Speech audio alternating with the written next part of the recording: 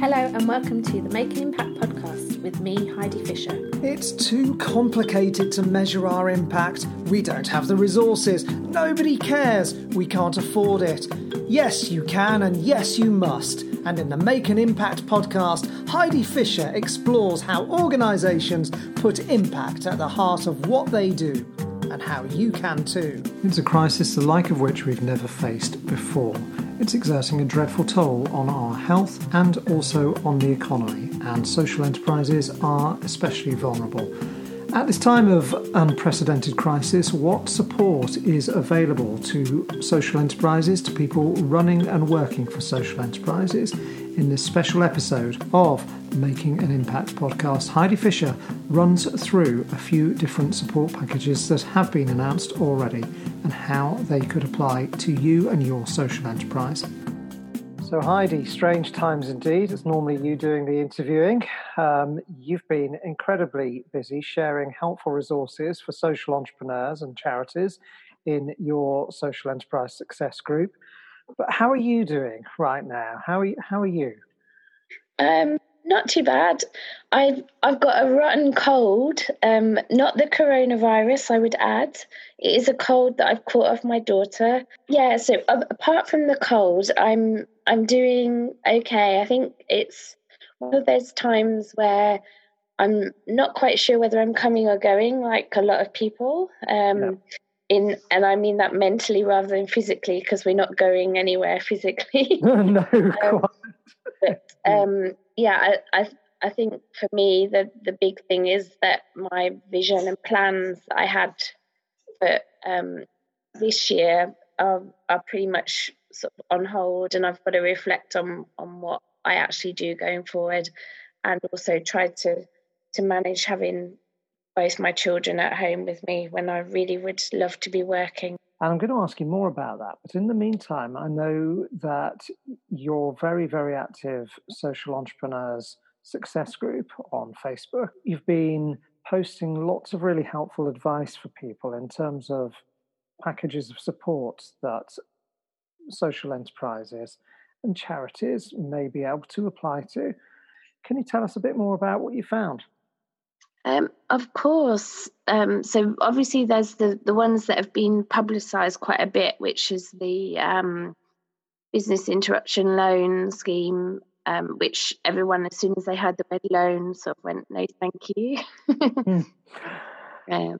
But it is obviously 12 months interest free. So there is the potential to take that money for 12 months and then pay it back within a year, and not have paid any interest if people wanted to look at that. You've then got the scheme for employees, where as long as they're not doing any work at all, then they can claim, the employer can claim 80% of their wages from Revenue and Customs. And there's hopefully going to be a similar scheme for self-employed individuals, which is going to be called statutory self-employment pay, which will pay 80% of their average earnings over the last 3 years, or £2,917. Because at the moment there's a big uproar that self-employed people are only entitled to statutory sick pay, the equivalent of that, or universal credit. So they're going to be severely disadvantaged to an employee. Yes, indeed. That's in the amendment to the coronavirus bill. So it hasn't officially gone through, but I'm pretty certain that in the next few days that something is going to be announced to confirm that that's definitely going ahead. There's a lot of pressure on the government to do that, pretty much saying to self-employed people, carry on working, because otherwise you're going to have no money.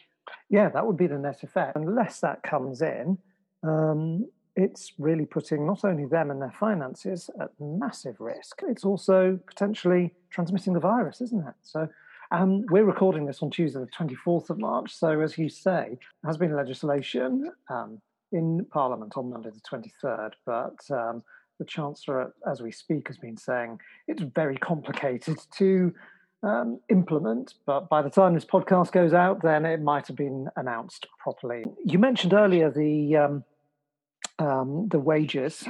So if you employ someone and as an employee, if you're running a social enterprise or a charity, you have employees, you can furlough them, and the HMRC, you have to apply through HMRC, and the government will pay 80% of their wages. That's right, isn't it?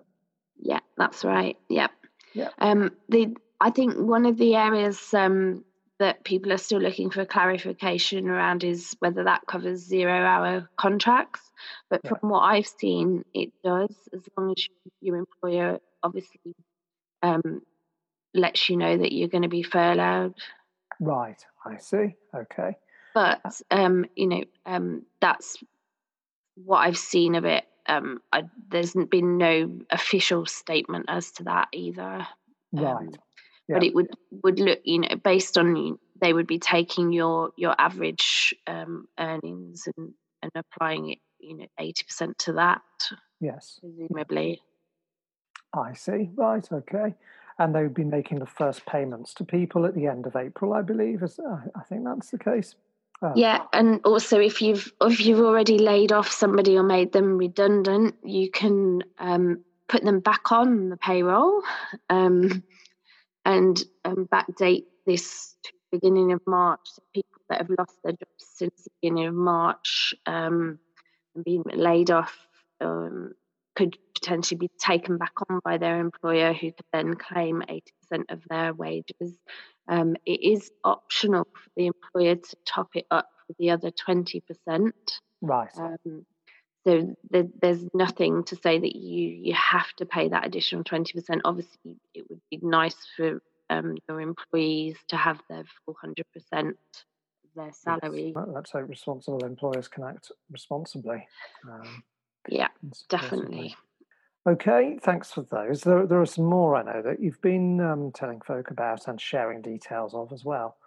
Yeah, so there's the stuff around public sector procurement, which seems to have snuck in on the 20th of March. There was no big announcement, no conversations, no nothing about it really, and I just happened to see something online, and I was like, oh, this is probably quite a crucial piece of information and guidance in terms of how the public sector has to treat its suppliers in terms of organisations and businesses that have contracts with them that aren't able to deliver. So particularly social enterprises or other types of organisations that deliver their work face to face and obviously can't currently, the guidance is saying that they should be continuing to pay them even if they're not able to deliver for the next 3 months,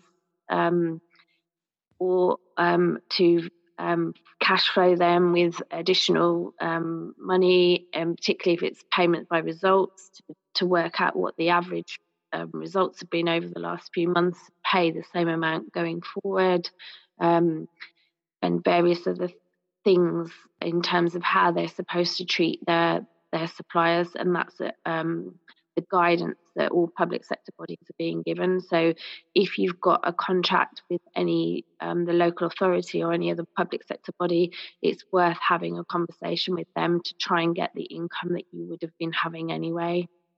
Now, this is really, really important. As you say, that seems to have gone below the radar because there's so much going on at the moment. But this seems to have just not really had the attention that it deserves. This is potentially absolutely enormously important. It really, really could provide vital cash flow support at a very, very critical time. Then there are a few other pieces of support, funding packages and other things that folk have come up with as well. Do you want to flag up any others? So at the moment, all the funding that I've seen in terms of support and grants that are out there are currently focused on charities. I haven't seen anything that is for social enterprises that have any other type of legal structure at the moment. But the funding is, there's people like Martin Lewis that's given £1 million for a fund. and that's basically prioritising all of the groups that are most affected by the coronavirus. So it's focused on those organised charities that are working with those types of groups. You've also got the one that, forgive me, I can't think if it's Prince William or Prince Harry has set up. Yeah, again, we'll link to that from the show. Yeah, which is very similar to the one that Martin Lewis had set up. You've also then got various local ones. So in Birmingham, the Heart of England Community Foundation has got a resilience fund that is for charities that are working with vulnerable groups again, and that's across the Midlands. They've got a similar one in Norfolk, because I obviously live in Norfolk, so I've just seen that's come out again for charities. But I'm hoping to get something set up in the next couple of days with the evenings that I have available without my children disturbing me, to do something on Crowdfunder specifically for social enterprises, because there currently isn't anything. It's if you're a charity or a small local voluntary organisation, you're going to get the support no one else is at the moment, unless you're then a business that's paying business rates. Indeed. So the businesses paying business rates have been rate reliefs and grants announced as well. But as you say, and there have been very positive things done to try and support community organisations and charities. And of course, that's great. But as you say, nothing specifically targeted for social enterprises. So exciting stuff. You are in the process of getting something going on Crowdfunder. Can you tell us any more about it at the moment? Is there anything else you can unveil right now? It's not top secret.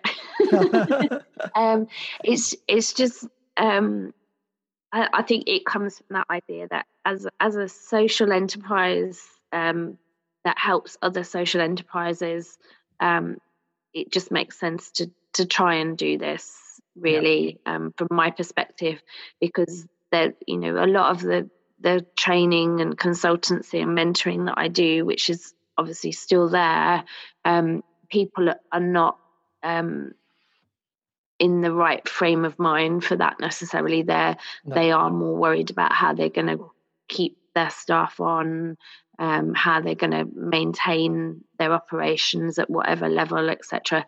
So this is trying to get some money to those organisations that are still trying to keep going in whatever format they are going, because if you've got a member of staff that's still doing some work, you're not going to be eligible for the 80% wage subsidy, unless the government decides to change its mind and say, well, actually, if their hours are substantially reduced, then they would be eligible. But at the moment, that's very unlikely.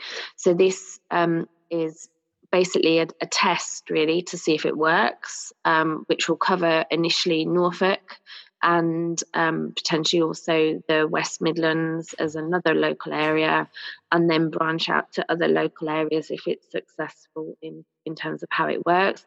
But the idea is that this is not just about individuals donating, it's also about businesses, local authorities, any other public sector bodies, any high net worth individuals that have got money, etc. So it's basically pulling money from any source that we can get it, and then having a ranking system in terms of which types of organisations will we prioritise, and that will primarily be around vulnerable groups, but it's unlikely that we will also focus on the elderly, because there is a substantial amount of money and funding and support being focused on them.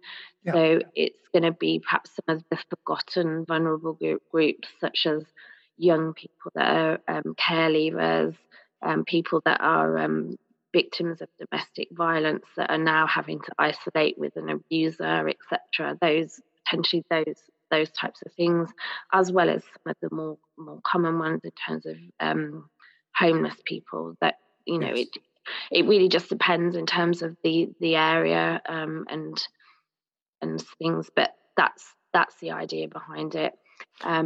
Which has also reminded me there is another pot of money available from the Arts Council, which I've just seen has been announced today, which is emergency funding, again, resilience funding for any arts or cultural organisations, which obviously would cover social enterprises. Yep, indeed. Okay, great. Some really good stuff there. I really look forward to seeing the crowdfunder. So good to hear that you're doing something which is going to focus on the vulnerable but either hidden or forgotten about at a time when they're going to be made even more vulnerable by everything that's going on. Heidi, beyond all this, tell us about some projects you hope to do later on during the year. So at the moment, in terms of putting things on hold, this year I was going to do a lot of international travel and try and do my social enterprise work in 5 or 6 different countries around the world. Yes. So that's definitely on hold. Yep. But instead, I'm very much focused on getting my second book out, which is almost complete, and hopefully in the additional time that I do have, drafting my third book so that can go out. So I will probably delay the launch of the second one slightly, but perhaps the second and third book will launch pretty much around the same time, early summertime, potentially. The more reading matter, the better, as far as I'm concerned. What's book number 2 and what's book number 3? So book number 2 is all about impact measurement and impact management, because that's something that I spend a lot of my time doing, and it's basically a how to do it. If you really want to just read a book and get on and do it yourself.